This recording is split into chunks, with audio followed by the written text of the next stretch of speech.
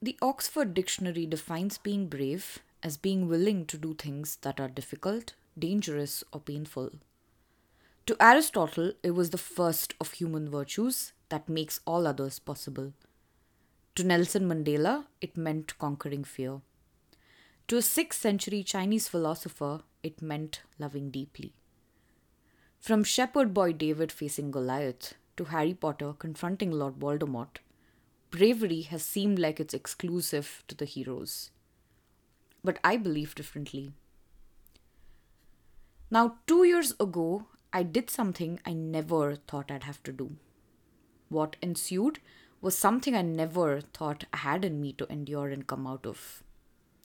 I've heard a lot of things being told to me during this big crisis of my life. Everyone around me who has watched, heard, and supported me over the last 2 years have had all sorts of things to say, like a whole gamut of things. But out of them all, one thing really stood out for me. They all called me brave. Now, do I believe what I did was brave? Oh, hell yes. But let me tell you a secret. I didn't think I had it in me to be brave to this extent.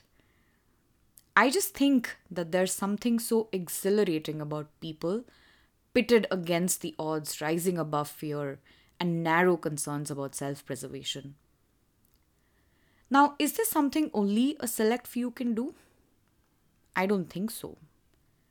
I don't think I was part of the select few. If I can do it, anyone can. I mean, people have had to do more courageous stuff. Interestingly, I'm not the only one who thinks this way.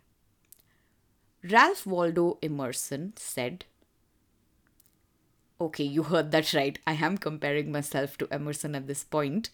But anyway, he said that a hero is no braver than an ordinary man. But he's just braver for 5 minutes longer.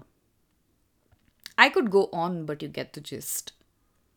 I believe that bravery is intrinsic to all of us, all humans. I'm Kavya, and this is my podcast, Braveheart. Join me as we uncover what it takes to be brave for ourselves in all scenarios of life, big and small. And to do this, I talk to some of the bravest people I know who've had to muster enormous courage, stand in their power, their authenticity, be the outliers. And as for my story, in a very clickbaity fashion, I'm going to say that we shall delve into it at some point soon enough. But until then, I am so excited for what's in store for us in the upcoming episodes. I'm excited to prove my hypothesis for myself and to you. And I truly hope that you enjoy listening as much as I enjoy making these episodes. I will see you soon in the next one.